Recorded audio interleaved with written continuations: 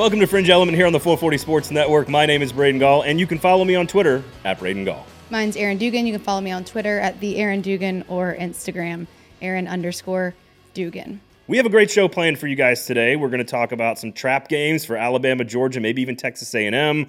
Where could those championship contenders slip up this year, as we are now about a month away, from SEC Media Days. Arch Manning has made his decision. Why I love that decision. We'll get your thoughts, Aaron, on what he decided to do going to Texas, of course. We've got kind of a potpourri of a lot of lighthearted, feel-good, sort of funny subjects about the SEC that I think most humans in this country need right now, in my opinion.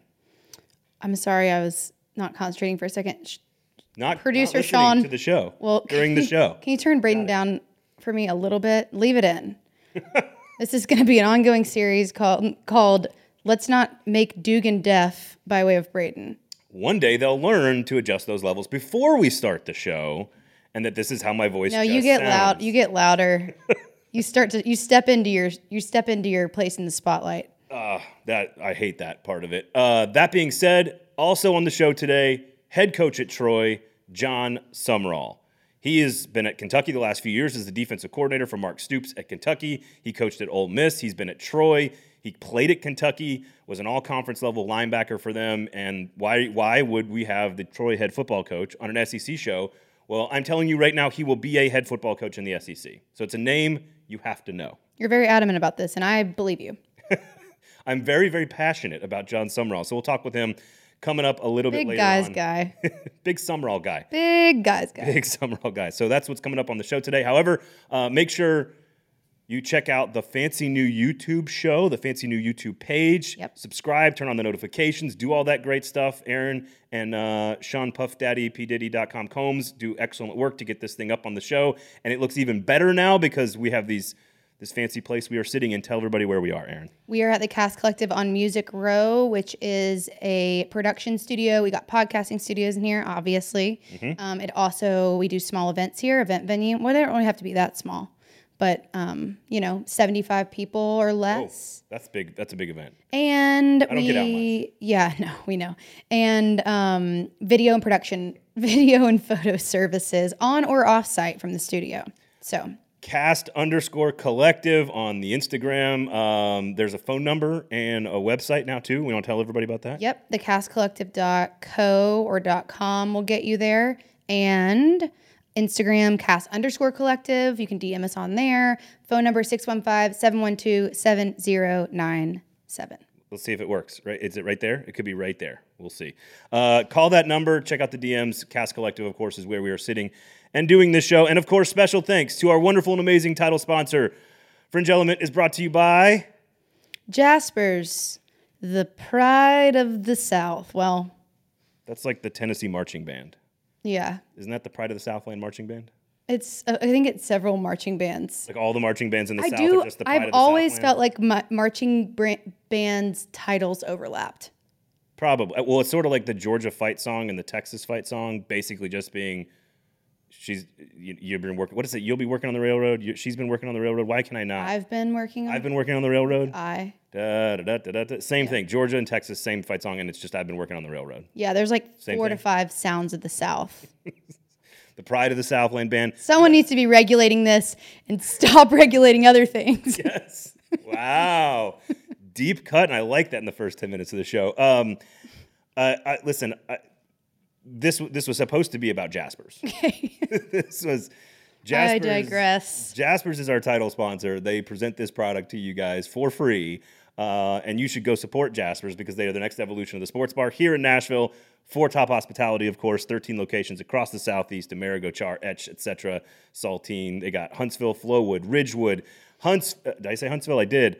Huntsville twice. Birmingham, Memphis. They got locations all across the Southeast, so you football fans in the area, check out Four Top Hospitality. Yep. Is that about it? I think so. I had dessert there the other night, and it was delicious. Can you guess what I got? At Jasper's, I mean. Was it fresh homemade cheesecake? Yes. I love cheesecake. I love cheesecake. That's like one of the only desserts I really actually like. Did you get anything new and special for the new setup here? What do you mean? Like in the studio, now that we're on these fancy cameras in this fancy studio, in this fancy place, like you look extra fancy all the time now? Is that hair even real? My hair's real, Braden. I appreciate you. Braden, I had no idea where you were going with that. I was watching last week's episode, as everybody should be. I was checking it out, and I was admiring the editing and the job that my co-host did, and I was like, man, that is fancy hair. Is it real? Did she get extensions for the new studio?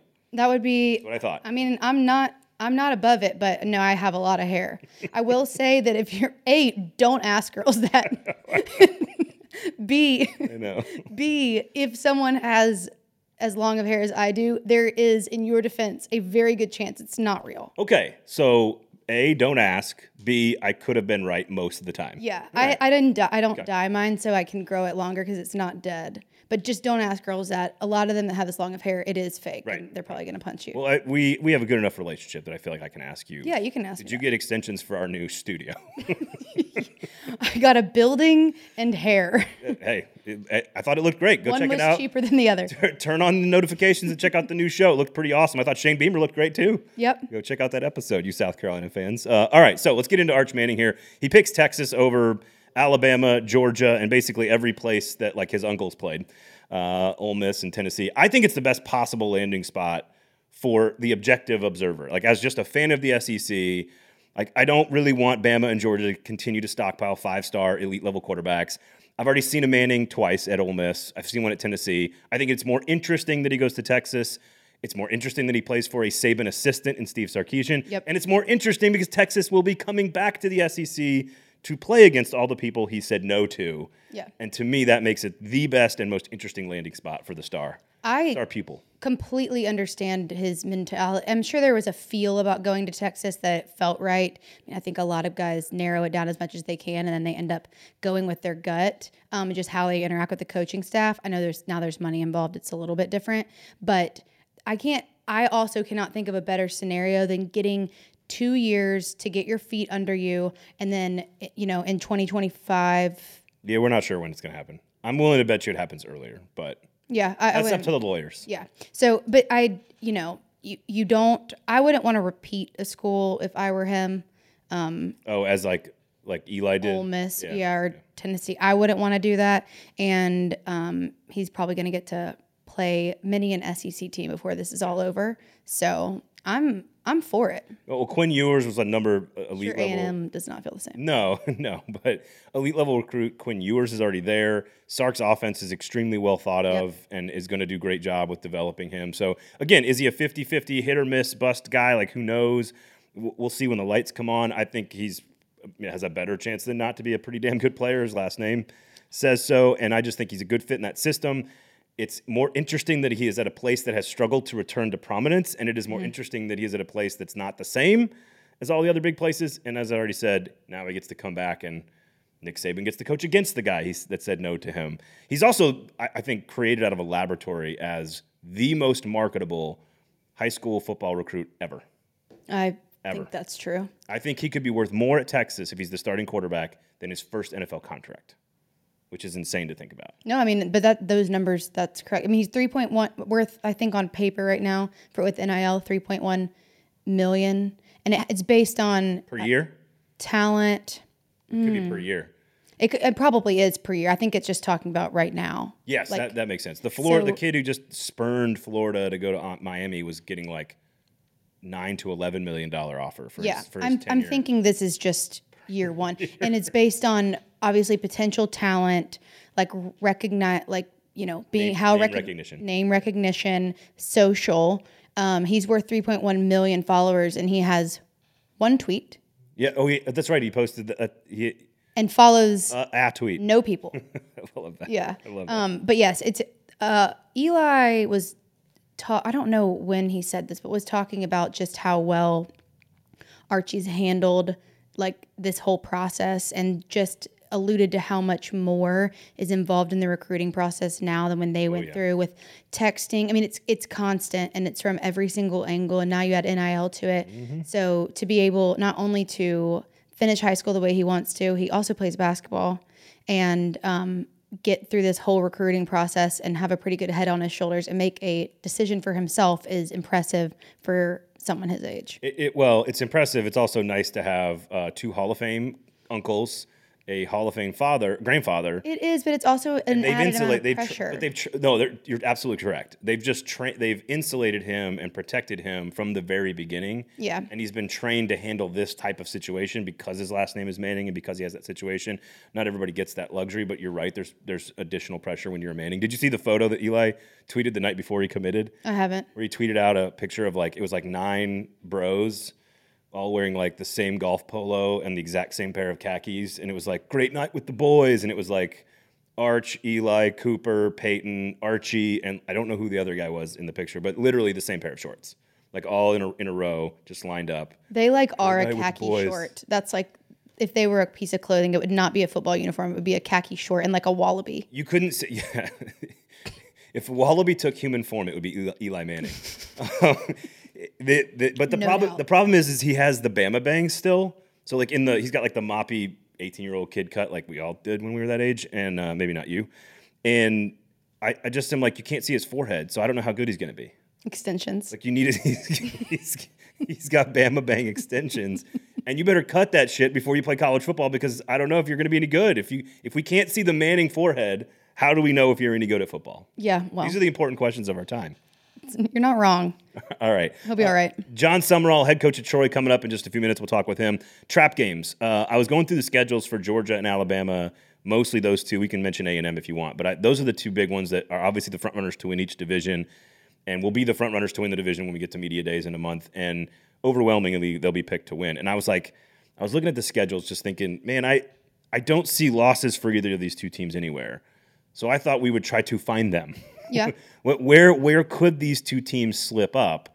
I have two very clear answers for each team. Okay. I want to know what you think. Alabama, what is the game? Because I don't think Texas A&M is the game.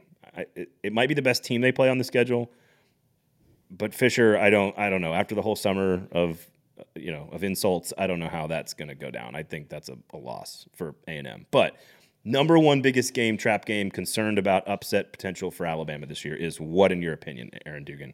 Well, I mean, I'm surprised you don't. I'm definitely considering A&M as. I've got it on my list. I would also. I'm glancing back at their schedule. I think there's one for Georgia and one for Alabama. That's the number one big circle. What do you think Georgia is? Oregon? Highlighter. No, that's a good game. It's a tough game. I think the one that I'm worried most about. Go ahead. You're close. I was going to say Kentucky. That's a great one. At Kentucky, November 19th. I'm going to go the week before that. Okay. Because I think I do. My number one and number two on my list for Georgia is at Mississippi State November 12th and at Kentucky November 19th. Those two. Road trips, two good quarterbacks, two good coaches. But also, Georgia will play Florida, Tennessee, at Mississippi State, at Kentucky in 4 straight weeks. Yeah, that's tough. No break. They'll be favored to beat Florida. They'll be favored to beat Tennessee. Those are some games that they should win but could be tested. Then all of a sudden you got to go on the road and stop the air raid with Will Rogers. And I think that's how you beat Georgia is somebody slinging it around. Bryce Young did it in the SEC championship game. If you can't pressure the quarterback and they can get the ball out quickly, can they capitalize in space against Georgia? That's the game I'm worried about if I'm a Georgia fan, is going to Starkville on November 12th. I do feel like if you step away and look at several of these, teams that are towards the top, Mississippi State's not going to win all of those, but they stood out as a potential threat to several different people, although I know they won't pull them all off. No, I think that's exactly right. They are good enough to beat anyone. They're not good enough to beat all of them. Right. Yeah. Right. I have Mississippi State circled for A&M. Texas A&M goes to Starkville on October 1st. I did that too. Mississippi State's going to piss some people off this year. For sure. And it's I don't even know how their season will end, but I know that they will make some people really mad on the way. Yeah, yes. I could see them winning 8 or 9 games. It's just a really, really tough schedule, but they would have to pull an upset on some of the big boys, A&M, Bama, Georgia. Is your Alabama going to surprise me? It won't. It may not surprise you, but it will make you very, very, very happy.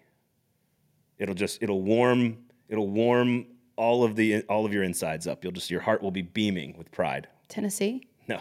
Why would that make you happy? I don't like them. That's what I'm saying. Auburn? No. Arkansas. Oh, duh. What are we doing here, Dukes? I don't know. Alabama goes to Arkansas on October 1st. Well, you were just talking. road.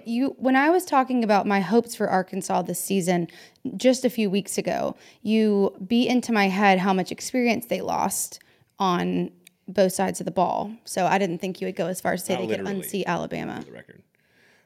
No, I think Arkansas, because of their physicality at the line of scrimmage, especially on the offensive line, their experience coming back, Barry Odom on defense. I think the quarterback with KJ Jefferson. I think Alabama's toughest game of the entire season is at Arkansas. Now, the other one I could put on there is LSU on the road. That's the one that I circled. Okay, and that's Besides A&M. There's plenty of reasons for that. And you just don't ever know, and it's Death Valley. Yeah, and they have talent. They have dudes. Brian Kelly's a great coach.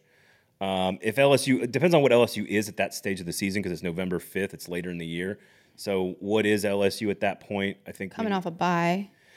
Always a concern there. They've kind of always done that with the two of them. I just, for some reason, Arkansas, and this is the same with Mississippi State and Georgia. It's about how the styles make fights. And with Will Rogers and Mississippi State, the way that offense will attack Georgia's secondary and the way that Arkansas's offense will attack Alabama, they'll be able to run the football right at Will Anderson. You're not sitting back and throwing a million times. You're being physical with Alabama. It doesn't mean they're going to win. I'm just circling that one. I think Alabama wins the whole thing. So I'm not. Yeah. I mean, we're this is an exercise. We're reaching. Here. Right. Yeah. This is an exercise here. As Alabama too, you always get everyone's best. So everyone's throwing everything they possibly can up against the wall, and actually, I would say stretching their playbook a little bit further just to see if they could do it. Yes. Are we doing this for any other teams? I've got some A&M names. I thought I was looking at the three best teams in the league, saying, wait, where could they slip up? And A&M could slip up everywhere because they're A&M. But at Mississippi State on October 1st, at Auburn on November 12th is really interesting to me. The one that's the most interesting to me is Miami. Yeah, Miami. At home with a pro-level talented quarterback in Tyler Van Dyke. That's early in the year before maybe A&M's quarterback situation gets fully fleshed out. I could see that being a very tricky game for A&M, but I think at home I would expect them to pull that one out and sort of out physical Miami. But that's a dangerous football team, the Hurricanes. And they play. That's a great non-conference game. It's going to be a great game, no doubt. What do you think about the matchup between Mississippi State and Texas A&M? It's in Starkville. That's one I've got down here too. October 1st. They beat them last year. They went into College Station and won. Ole Miss beat. A&M's got to prove that they are not the consistency. Yeah, when I was thinking about championship trap games, I was thinking exclusively about Bama and Georgia, and I put A&M's on here because we've got them 5th in the magazine in the nation preseason. They're going to be a 10-win expectation. So I thought, all right, let's look at them. But really, every game for A&M is you could lose that one. Mm-hmm. And I don't mean that as a negative towards A&M. They just have to prove – consistency is the word. They've got to prove that to me. Whereas with Alabama, I'm chalking up – they go to Ole Miss. Alabama goes to Ole Miss. I'm not even considering that one. I'm not either. It's not even a thing that I think, Yeah, they got LSU and Ole Miss both on the road back-to-back, and it still doesn't – It doesn't register with me. LSU, either. Even at a distance, maybe LSU does. A&M, however, has to go Miami and Arkansas at home, and then Mississippi State, Alabama away. That's a pretty tough 4-game stretch for them. They lost Arkansas and Mississippi State last year, and then Alabama, of course, is going to be away out for blood in that game. People might die. You thought the press conference is a big deal. Right. Wait till you see the gladiator-style battle on the field. Jimbo Fisher was going to have to resort to human sacrifice to. Can you imagine? What if him and Saban both came out in gladiator outfits, shirtless? You mean like Russell Crowe style, like true gladiator movie? Yeah, like 300. Oh, so you went 300. Okay, I was thinking Gladiator. The movie Gladiator. Yeah, but it's all the same shit. I'm father to a murdered daughter and husband to a murdered wife, and I will have my vengeance in this life or the next. How about that? You know a lot of movie quotes. Before we got on the show, you were like... It's really stupid that I can quote Russell Crowe. It's not brag about that. It's not a good party favor. Anyway, for Bama, at Arkansas, October 1. Circle it. For Georgia, at Mississippi State, easy for me to say, November 12th. The at Kentucky game is interesting too. Because if Kentucky can somehow manage to get past Tennessee, they could be hosting Georgia with the potential to maybe tie for the division or something along those lines. That one's interesting. I need to see more of Kentucky offensively because I think to beat Georgia you have to throw it, and I don't know if Kentucky can do that yet with their new coordinator. So that's also going to be when you get that late in the season, you have to think about the health of your roster, which is in the SEC a concern. And if you're Georgia and you get to that stage of the season undefeated, that means the 15 players you replaced in the NFL draft, you've replaced them with pretty good players, which we know they're going to do. Yeah, pretty wild. If you're 11-0 or 10-0 going into that game, that means you've already solved all those problems. Yeah, you've done it. You've done it. So that's why I'm like, Georgia can't beat Alabama this year. And I'm like, if they get to Atlanta, that means they're good enough to have gotten to Atlanta. Yeah, with as much loss as they have. Which means that they're going to give Alabama a hell of a game. I'm still picking Alabama. And then again, I want to reiterate how much I'm excited about Miami and A&M. For some reason, I want to go to that game. Cristobal being back in Miami with a good quarterback, coming in early in the season, Texas A&M, a lot of hype. There's just it is ripe for drama, and I love that game. So it doesn't affect the SEC race. But any other games you got circled here? How about Georgia at South Carolina early in the year, September 17th? No. No concerns there? Nope, I don't. Tennessee at home? I mean, there's... How about Tennessee? Georgia? How about Tennessee hosting Bama? No. Yeah. This is the analysis you come to Fringe Element for. Nope. No chance. Sure can't. All right. Any other trap games you want to point to, touch on, comment on before we move on? I mean, I was picking through some of the, less apt teams, but it's all relative after that. It's not actual trap games that's going to affect a postseason run or anything. It's just everyone's relative. I had a tough time with that too because I was like, what's Tennessee's trap game? I'm like, all of them. What's Kentucky's trap game?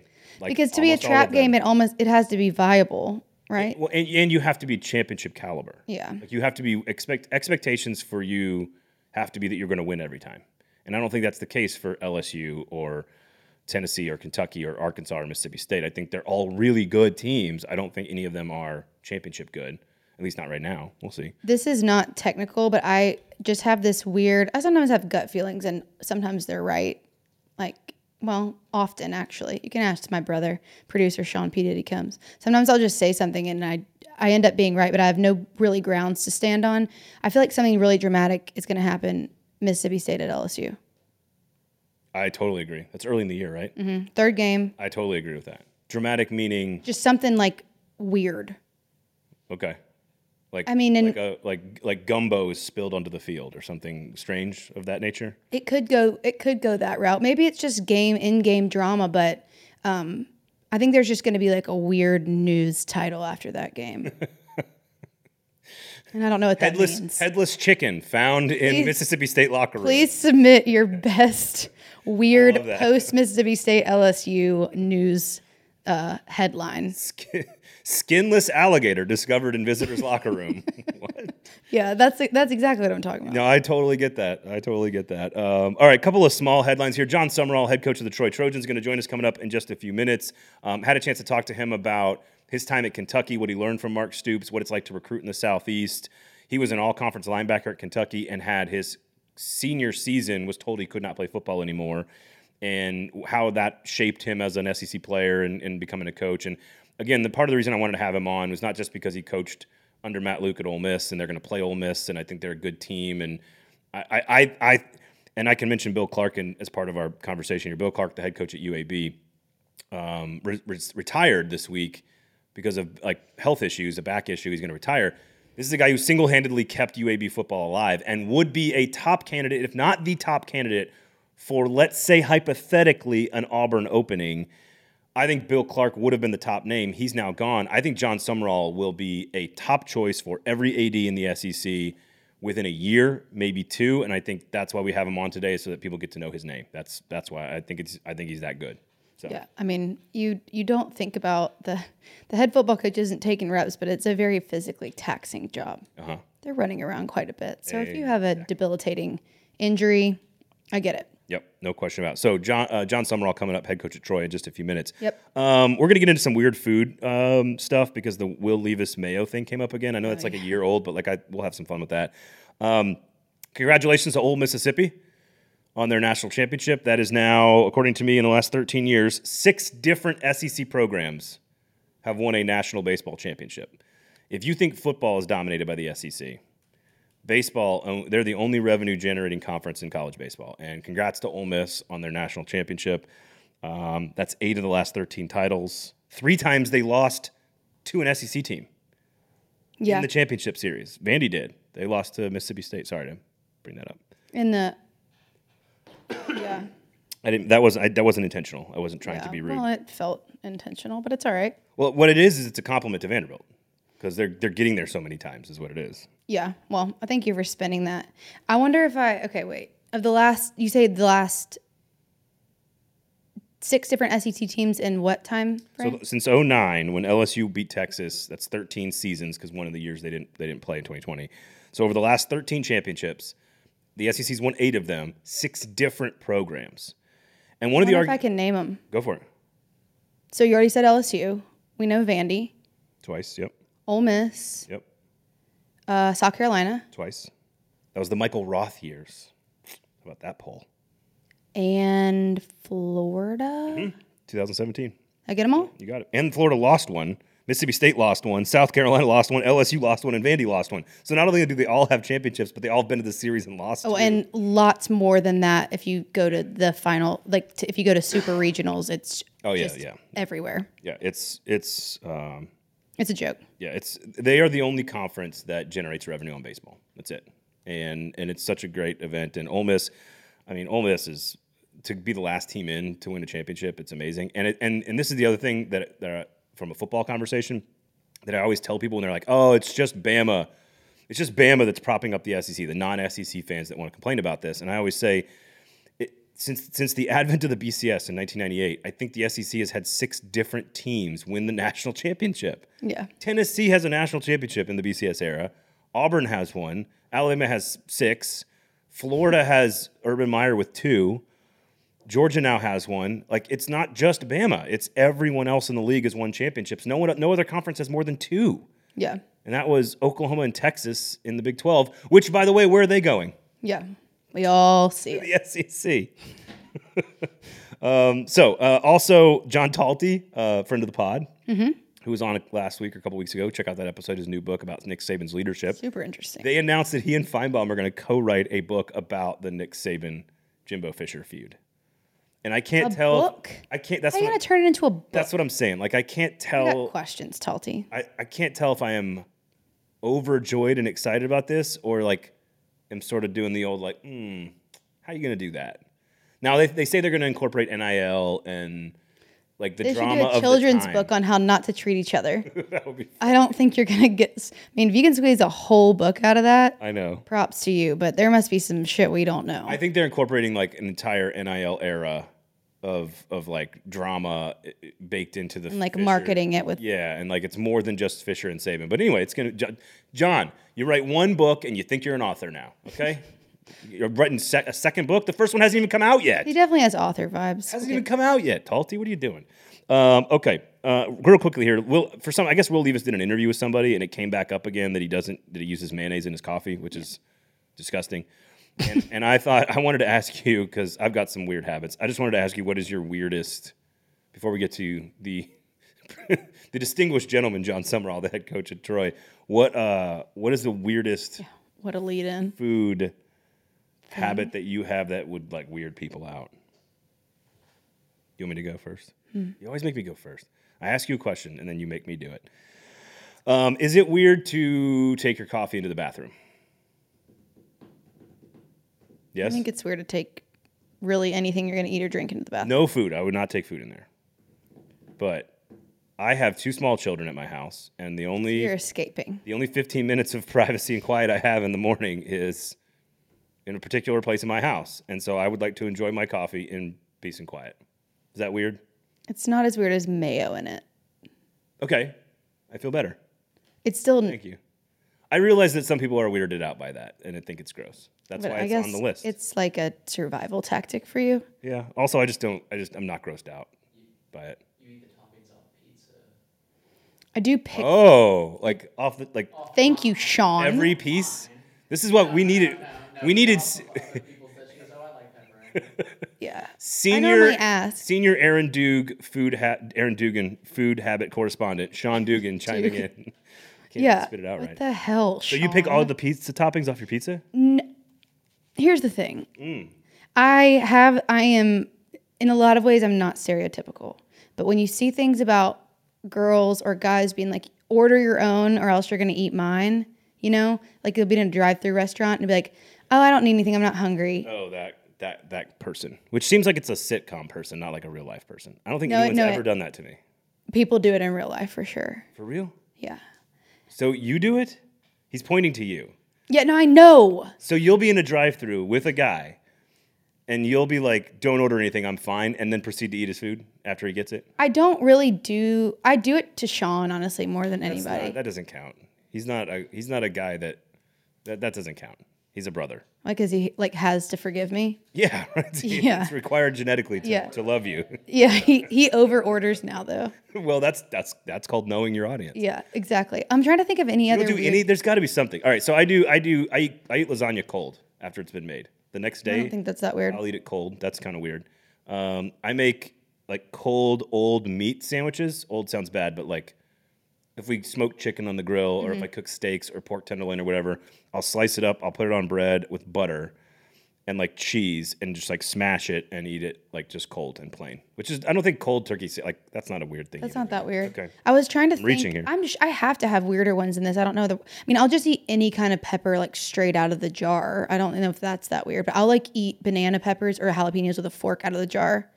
Okay, so a jalapeno pepper with a fork out of a jar. Yeah, I'll just. That's weird. Yeah. That And then also if I'm ever making like toast and I can't decide if I just want like butter on it or like peanut butter or almond butter, I'll go halvesies on the piece of toast. That's weird. So I'll do half butter, half That's almond butter neurotic. because I can't decide. That is neurotic. That's what we're talking about here.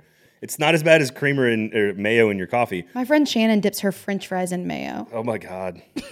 Oh, that is not a surprise. nasty. So you're just so indecisive with the toast that you're like, little this, little of that. Yeah, I'll just see which split half down I the like middle. best this morning. And sometimes if I'm feeling like I'm leaning more in the almond butter direction, I'll go 3/4. I do if I'm making like a piece of cheese toast, I'll put pickles underneath it. That's not that weird, right? I like pickles, cheesy, and toast, so I don't think Yeah, it's that weird. it's like a panini with no meat, basically. I had a friend though that this isn't mine, but she would literally peel her grapes with her teeth and then eat the peeled grape.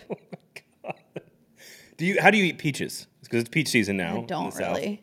Oh my God, fresh peaches, delicious. My wife peels. Probably cut it. My wife peels the peach. Is that Peels- weird? Peels the whole peach. I've never seen anybody do that. Have you ever seen anybody peel a peach? You eat it like an apple. You just take a bite out of it, or you cut the slices. I've never seen anyone peel it because it's all like Got mushy and distracted gooey. because we have an intruder. It's like somebody stop that man. No, it's We like lock the doors, people. it's like because if you peel a peach, it's like the mushy gooey like So it's when you so eat it, messy. do you eat the peel? I've never seen anybody not eat the peel of a peach. But my wife peels it and like the grape. It's kind of like peeling a grape. It seems like an odd She thing didn't do it to with her teeth though. seems like an odd thing to peel. Very. All right, that conversation was awesome. Yep. So when we come back, you will hear all about Mark Stoops and how Kentucky built their program, and John Summerall's job inside of that, his retirement from football, playing at Kentucky, how he's going to recruit Troy, how good Troy's going to be, how good the Sun Belt is going to be, all kinds of really great stuff. And happy birthday to John Summerall, who turns 40 next week, Wow. as do I. So Next week? Yeah, it's not. I don't want to talk about it. Oh my God, we got to wear party hats next week. John said he was going to party. Great story about Mark Stoops celebrating after the Tennessee win a couple of yeah, years you ago. gotta hear that. A lot of good stuff from John. He is a name to know. So when we come back, John Summerall, the Troy head football coach.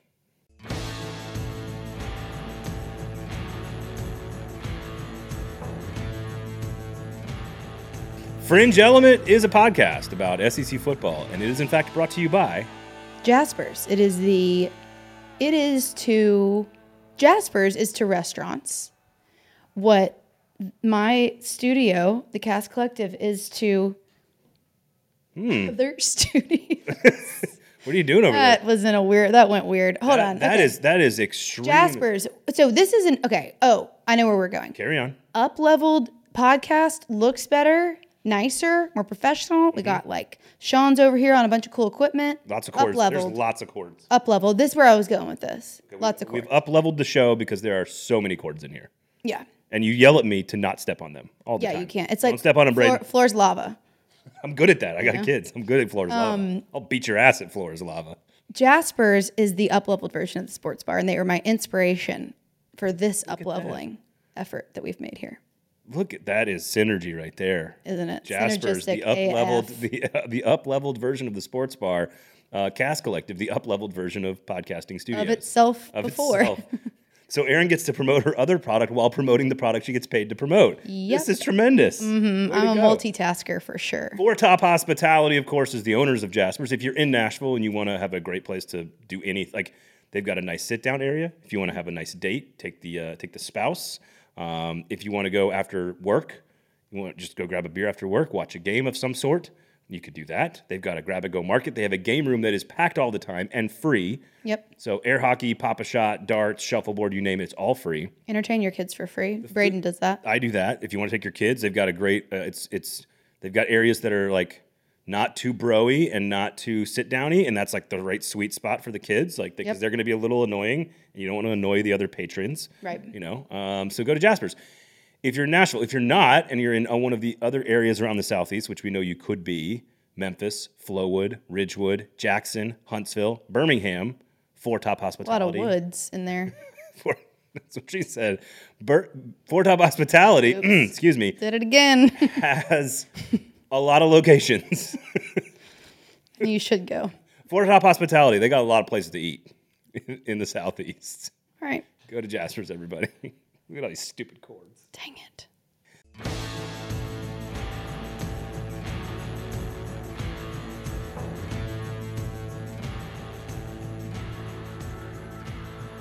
John, welcome to the show. Thank you so much for giving us a few minutes of your time. We do appreciate it. How are you, sir?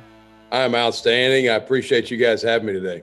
So I'm going to start with some real serious stuff, some real heavy hitting stuff, because I will turn 40 next week. And I know that you will turn 40 next week. Not to call you out, but do you have any advice for those of us who are in this current situation and about to hit a very specific number on our birthday next week? Yeah, I don't have any real good advice other than enjoy the time you got, man. I've been telling people I'm 39 this next week, so I didn't know I was turning 40 yet. But no, I'm going to celebrate. I can promise you that I'll have a good time. I'm going to party. That's exactly what one should do. All right, so you congratulations on the gig. Of course, you take the Troy job. It's your first head coaching job. Now, everybody who gets a job, you have to go in and you have to have fresh eyes. You have to implement an organization, hundreds of people all working together to try to build a program that can kind of create success. How does one go about doing that if you've never actually done it before? Yeah, I think I've got a lot of great experiences to draw on in regards to being around really quality head coaches in my career. I think as an assistant coach, you're always taking notes on processes, procedures, operations to make sure that if you ever have the chance to be the head coach, you've got an idea of what you want it to look like. And so for me, going back to when I was in college, Rich Brooks was a tremendous mentor to me. Coach Brooks is really the first person in college football that I started to take note on everything he did and how he did it and the battle rhythm of the year and his process and culture and calendar. Yeah. And so Coach Brooks has a tremendous impact on me. I worked for Ron Carrier at the University of San Diego, Curtis Johnson at Tulane. I came here and worked for Neil Brown, who was a really good friend of mine. I was here from 15 to 17 with Neil. And Neil and I are extremely close. Probably will end up seeing him next week sometime while we're on vacation. And so I sat right next to Neil for 3 years and in this same job and learned a lot from him about how to be a head coach. And he was a first-time head coach and saw him get his opportunity. And I was the assistant head coach here, linebackers coach, and special teams coordinator here with him. And so during that time, I probably learned a great deal about being a first-time head coach. Then I went to Ole Miss and worked for Matt Luke and really saw him stabilize the tough situation I thought Matt did a phenomenal job. I think a lot of the success that's happened at Ole Miss, and you got to credit that staff there now with Lane and those guys. But I think Matt made some really hard decisions during some tough times that were for the long-term health of the program, not the short-term. And so learned a lot from Matt about how to face adversity. And then I had the chance to really I feel like I got my master's in being a coach the last 3 years from Mark Stoops. Mark, tremendous mentor to me, unbelievable friend, and kind of polished me off on some things in regards to how I want to do stuff here. You are yourself. You make it your own. I'm not Neil. I'm not Mark. But I do have a lot of both of those guys in me, and learned a ton from both of them. And I think you have to be true to who you are and how you put things in place. Well, and you correct me if I'm wrong, but it feels like Neil's approach and Mark's approach very similar in sort of the culture. And I know these are cliches, but like it's hard to explain organizational structure and psychology without words like culture and identity and philosophy and all those kinds of things. But it seems like their approaches are very similar. And then on top of that, you also needed, especially at Kentucky with Mark, you needed patience and investment from the administration. Is that the formula? Worry about people inside and then get support outside. And is that the thing that works regardless of where you are coaching football?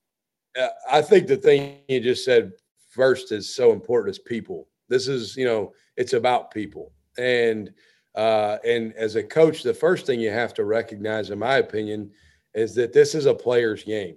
If there were no players, there would be no coaches. And so this game's not about me. It's about how do I equip our players and give them the resources to grow to be their absolute best in every area of their life. And so I think around Neil and around Mark, the thing I spend most of my time thinking about is player development on the young men that's in our program. And yeah, recruiting is a big part of that, but the most important guys in the world are the guys that are on our team to me. And we're going to recruit at a high level and pursue selecting the best players that fit here for us to help us go where we want to go. But it's about player development. It's about relationship.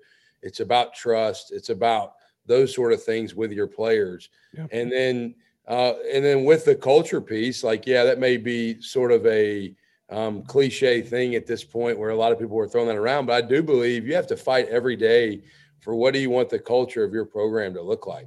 And if you don't fight for it, man, you lose it. And so for us, we're constantly reminding our guys, what is the standard? What do we want to be about? What do you want?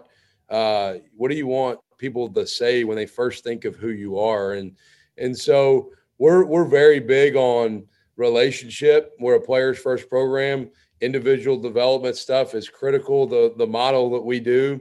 And then, you have to engage with the people that can help resource your program. I mean, I think you're constantly trying to figure out who has an interest in Troy football and how can we engage with them, connect with them, and get them to help us elevate what we're doing. Yeah. Famously, right? Saban is all about the janitors are representing Alabama football at all times, even all the way down to that level of the program and the detail you need to sort of set that standard you're talking about. How would you describe Troy's recruiting philosophy to find success under your leadership? Yeah, I think first and foremost, we all know there is some level of requisite ability you have to play this game. You can't play Division I college football without some level of ability. So there's a foundational floor of what is a good enough player, right? Or a talented enough player. Right. But then the things that we look for, a lot of intangibles are, do you love football in the process of your development? Or do you like the idea of playing college football? What are you about? So love of the game. I think toughness in just regards to mental and physical toughness are big attributes that we identify. So those are two things we look for. I mean, we look for guys that are smart and tough and that are good enough. You know what I mean? They have enough right. ability. We want to constantly get the absolute best player we can. I'm going to take the best players we can recruit in this program and attract those guys. But I also am aware enough to know we've had some really successful players in this program, like Carlton Marshall, who did not acquire a whole lot of Division I recruiting attention when he was coming out of high school. and he's the best linebacker in this conference right now. So to me, I think what are the things that make a good player aren't always height, weight, speed. Yes, you're looking for those things, but you're also looking for smart, tough football players that love getting better every day. I'm sure the linebacker inside of you would hate it if he ends up the all-time leading tackler in Division I history. And I'm sure you'd hate that. Dude, I would love nothing more, man. What an incredible story. Yeah. I've shared this with a lot of people since getting the job, and some people knew this when I took the job, but I actually recruited Carlton here when I was an assistant. I got him to walk on. He's from McGill-Tulane High School in Mobile, and I got him to walk on here. Okay, and then I left and went to Ole Miss before I ever really coached him. And but the only reason I was recruiting Carlton, I say the only reason, the main reason I was there, they had a quarterback that was a big-time player named Bubba Thompson, who's now in the AAA organization for the Rangers, and he's probably going to be in the big league soon. And we were recruiting Bubba here to play quarterback. And I'd watched Carlton play live, and every time I watched him play, I was just blown away with how instinctive and natural he was, and he seemed like every tackle, and so I met with him a handful of times and showed him Nico Marley, who I had coached at Tulane, who was Bob Marley's grandson and Rohan's son. And so I showed him, I coached Nico at Tulane. And I said, man, I don't care how tall you are. I don't think after you make a tackle, they make you stand up and measure your height to see if the tackle counts or not. But I left by the time he really became a player here. And so got him to come here, and then I was gone. And so I'm so excited and so thrilled to watch him play one more season of college football. He's been on a mission with the way he's been working and leading our team. And it's so fun to see his success because he's such a unique, remarkable story. It's amazing how the combine, especially at linebacker, that position, like the combine numbers seem to matter so much less than your ability to understand what you're seeing, process it quickly, and get to the right spot, right? Like that's what makes a great linebacker. It's not about the size of your hands or whatever. Yeah, I think the instinctive piece at that position, there's certain things that some guys have or they don't have. Guys that naturally find the football and have good vision lines and awareness and instincts and spatial awareness and how to play a block and how to leverage the ball and those sort of things. We can practice the heck out of them, and I can help guys get better at them. But there's some guys that just walk in the door, you're like, man, that guy's good. He just knows how to play the game because it's almost an art form playing that position because you have things going on in front of you, behind you, and to your right and to your left at every minute. You're in the middle of all of it. And so it's not like playing field corner or boundary corner where, hey, you're doing this job over and over and over. There's so many different unique things that are adjusting and changing the game. And so those guys that are good at it, man, that are really naturally very good at it, it's so much fun to watch. Yeah. You've got a hell of a defense. They were top 25 in the nation in a lot of categories last year. You guys will be one of the best defenses in your conference again this year. However, how much different does the Sun Belt look today than it did when you were here a couple of years ago? Because it seems like it's a little different, Coach. It's significantly different. Yeah, no knock on these places, but back then, New Mexico State and Idaho were in the league. Now you've got Coastal Carolina, James Madison, Marshall, Southern Miss, ODU. And Coastal Carolina was in the league when I was here last, but they weren't like they've been the last couple of years. Right. Quite honestly, when I was here as an assistant, Coastal Carolina was nothing like they are today in regards to this level of success they've had. And so I do think top to bottom, this league is extremely competitive. I think credit to our leadership at the chancellor, president level and athletic director level across our league of what they've been able to do in the changing landscape of conference realignment. What we have as a conference group of five right now, I think we're pushing to be the best group of five league here. And I really do. And we want to add value to this thing at Troy. I think we're primed and ready to take some steps forward and push the envelope. I want to win right now. I don't want to wait. I'm not trying to, I've got a 5-year plan, but I also got like a 5-minute plan. I want to win today. And so we're hard at work, but it is a challenging league. You look at our schedule from the other side this year, we play App State and Marshall. Well, those are two bowl teams, and App's had it going on for a while now. So we've got really good crossover games, and then Lafayette's been really good the last few years as well on our side now, the West. So it's an exciting league. Way to ease your way into being a head coach in the conference. At App State and Marshall at home to start your entire career. Yeah, we got no favors on the schedule, but hey, look, you want to play the best, but we didn't get any gimmies, man. We play Ole Miss, Alabama A&M, who's a really good FCS program right now, has added a bunch of transfers. Western Kentucky, who won a bunch of games last year in Army non-conference. So we're excited about those challenges. And then from the other side, we got App and Marshall, which is probably the toughest draw that I think anybody on our side got, which, hey, good, man. We get to go play the good teams. That's exciting. You want to play the best people you can play and measure yourself against the best. It's always a lot of fun right in the middle of your schedule to be like, no, we're going to have to play Army on defense now. That's just like, give me a break with that. Yeah. That's like going to the dentist in the middle of the season to get a root canal, but no, it'll be one thing that's kind of funny. We hired a Sheil Wood to be our defensive coordinator. He was the co-DC and safeties coach in Army. And I'm not going to lie, I've known Sheil for a while. And when I first started the process of vetting who I wanted to be our DC, I was not even really fully thinking about Army was on our schedule in the future. And then as me and him were talking, he's like, yeah, coach, Army and Troy play next year. I'm like, that's right, they do. This would actually work out really well.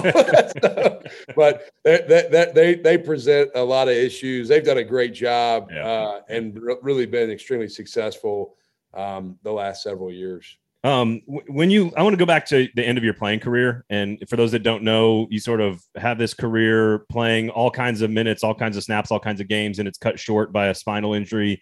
Can you kind of, and basically you're told going into your final season, like, hey, you can't play ball anymore. What through that experience, can you try to explain what that did to help you become the coach and the person that you are in terms of how you manage players and see the game now? Is it how different is it because of that experience? Yeah, without question, it changed me. I think, my junior, and I was not a very naturally gifted athlete. I made myself into a capable player at the SEC level. And in 2004, what was my junior year on the field eligibility wise, I led the team in tackles at the University of Kentucky and played above what my natural giftedness was, probably because of studying the game and love of the game and preparation and all those things. And so but I had some neck issues that had kind of been lingering. Didn't really speak on them a lot until they got so bad that I couldn't not speak on them. And going into my senior year, I'd been named the Ronnie Lott watch list and getting ready to be a team captain and all these things, and sort of had the rug yanked from underneath me, and was devastated. I mean, I was rocked because I'd poured so much into my development and given so much of myself to the game. And really for a little while there was probably in a tough spot because the game means so much to me. So, but I had got my degree in finance, and finished my undergrad. And then Rich Brooks was the head coach who I played for my last couple of years at Kentucky. Rich calls, and I'll never forget where I was when I got the call. And Rich called me and said, hey, we have a spot as a graduate assistant. Would you like to come? I was going to be around the team anyways. I wasn't going to leave. Right. I mean, what else are you going to do? My whole life I've wanted to be around the game. And so I went from being a player in April to a coach in late May, and traded my helmet for a whistle. And I think probably the biggest things that through that process, it helped me really try to instill in players is don't take any day for granted. Yeah. Give everything you have to every opportunity that presents itself, and do everything in life with a sense of urgency, because you don't control your time. You don't know what your time limitation is on getting the opportunity to do something. And so give it everything you got while you have the opportunity to do it, so that when you leave the game, you can be proud of what you left in its place. Well, I think there's a lot of people watching what you guys are doing. The team's going to be pretty good this year, and you guys got a chance to make some waves. I think there's a lot of people paying attention. So congratulations on the gig. I'll leave you with this, and I appreciate your time. You've been very patient. But Can you give us something on Coach Stoops that nobody knows? Like, I think his sense of humor is a little underrated, probably. I don't think many folks know about that. Give us something. Give us a story. Give us something about Stoops that nobody knows. He's as quality of a guy. Now, I don't have to really put him out there. He likes to drink bourbon. I mean, he bought a bourbon company, so that's not really hiding a lot. Right. He likes to smoke a good cigar. I think one of the things that 2020 we beat Tennessee at Tennessee, and we're like on the team bus, and we were probably doing some things that the administration didn't want us to do near the bus. But Mark likes to have a good time. He's, on game day, he's as intense as they get that you can be around. I'm probably similar in that regard. I'm wired very similar to him there. But really at the core of Mark, man, he is as good of a human. He loves people so well. We had a really poor game last year against UT Chattanooga. We didn't play very good. We won the game, but we didn't play our best. Right. And we finished the year 10-3, and you look back at that game, it's like, man, we almost lost to UT Chattanooga. That could have been a bad loss. And Mark, after that game, like he was like, hey, we'll deal with it tomorrow. Bring your kids to the pool at my house today. Like as soon as the game was over tonight. And it was because it was September. And so I think the thing that gets lost to Mark, he's as caring of a person. I mean, he would give you the shirt off his back if you needed it. I mean, he does more for people in regards to just being selfless and authentic and so genuine. He is as loving and as kind of a dude for the people that are around him that you could ever find. He does an event in Lexington called Coaches for Kids. It's a bourbon and cigar event. And who knows? I mean, they raise $1 million every year, and it goes straight towards Children's Hospital, and just as quality of a guy. But he likes to have a good time, though, man. He likes to unwind, and he's fun to be around, and he's fun to coach for. You're not allowed to be the head coach of Kentucky and not like bourbon. It's like in the bylaws. It's written there as someone who also enjoys the brown water from time to time. Yeah. Listen, it's amazing how being like a just treating people well. It's amazing how far that'll take you. John, congratulations on the gig. We can't wait to watch your team this fall. We appreciate your time. Thank you, man. Thank you. I appreciate you having me.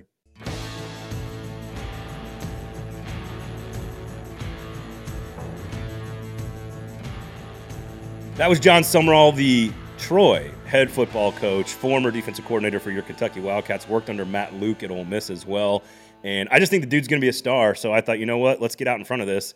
Let's have him on the show. Let's learn about what's happening at Troy, how to recruit. Sunbelt's getting better and better and better.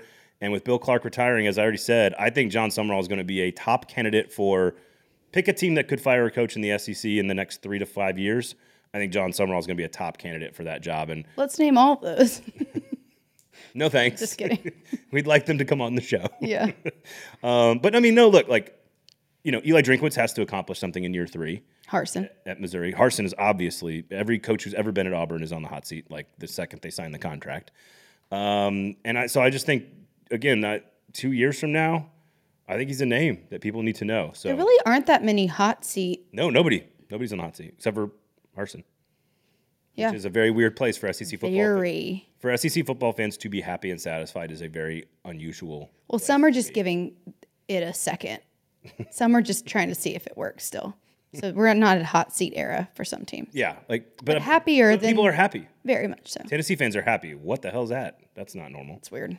I just think he's a name you should know. Also, fantastic story about Mark Stoops partying. It's too good. After the win over Tennessee, with and around things and places they maybe should not have been doing that. So that's funny. Awesome. I also love the line about playing Army in the middle of a season is like going to the dentist to get a root canal. Because Army runs that triple option, and having to defend that is just a pain in the ass. It's a very good visual that he set up there. Dude's going to recruit. You can tell by listening to him, the dude's going to be able to recruit. Super entertaining. And they're going to be good, and they're a fun team. The Sun Belt's really good. They're fun to watch. That's where you learn about coaches, folks, that are going to be the next guys. You learn about the guy who's the next guy. That's how you do that, is pay attention to the Sun Belt right now, because that's a really good league. Aaron, Fringe Element is brought to you by It's brought to you by Jaspers, and I've done enough to them today. So Go to Jaspers, everybody. The parking is free. The food is amazing. It's the next evolution of the sports bar if you're here in Nashville. And, of course, if you're around the Southeast, they've got locations everywhere. So check out Four Top Hospitality. If you'd like to come to Nashville and produce a podcast or host a small event, what should the wonderful people do? or if you need photo and video content. Photo and video You can content. reach out to us via email. The website's thecastcollective.com. My email is Aaron@thecastcollective.com. Talk about synergy. Cast_collective on Instagram. Having a work email is synergy now. Yep. And the sign out front says that. Oh my God, the It's sign. like, yeah, Dugan, that's your company name, bro. That makes sense. You get it. Y'all find me. You guys make all this happen here. The reason the show looks this way all the time is because of the stuff you guys do. So make sure if you're on YouTube's, Please subscribe. push all the buttons, man. Just turn the notification on. Share the product. We really appreciate it. Tell somebody that people are talking about SEC football because they love it and not because they're trying to get clicks. But we technically need you to click. So We just need you to subscribe so that yeah. yeah, that You don't have to helps click us anything out. ever And you- again. yeah, you really don't. and we'll just send it to you every time we get it finished. We'll just send it to you, and you'll get really interesting content. And we got a lot of cool stuff planned for you guys coming up in the near future when the football season rolls around. So, do. so check all that out. Go to Jaspers as well. Special thanks to John Summerall. Special thanks to P. Diddy Combs for Aaron Dugan. I almost called you Sean. Fine. Just Dugan will work. order your own freaking food. That's all you got to do. If you're hungry, just order your own food and then eat your own food. I don't It's know not if that I'm hungry complicated. for sure when that we order sometimes. I don't know if I'm hungry. My Okay. name's Braden Gall. You can follow me on Twitter @Braden Gall. Thank you guys for hanging out. Have a great weekend. This has been Fringe Element here on the 440 Sports Network. I need a snack.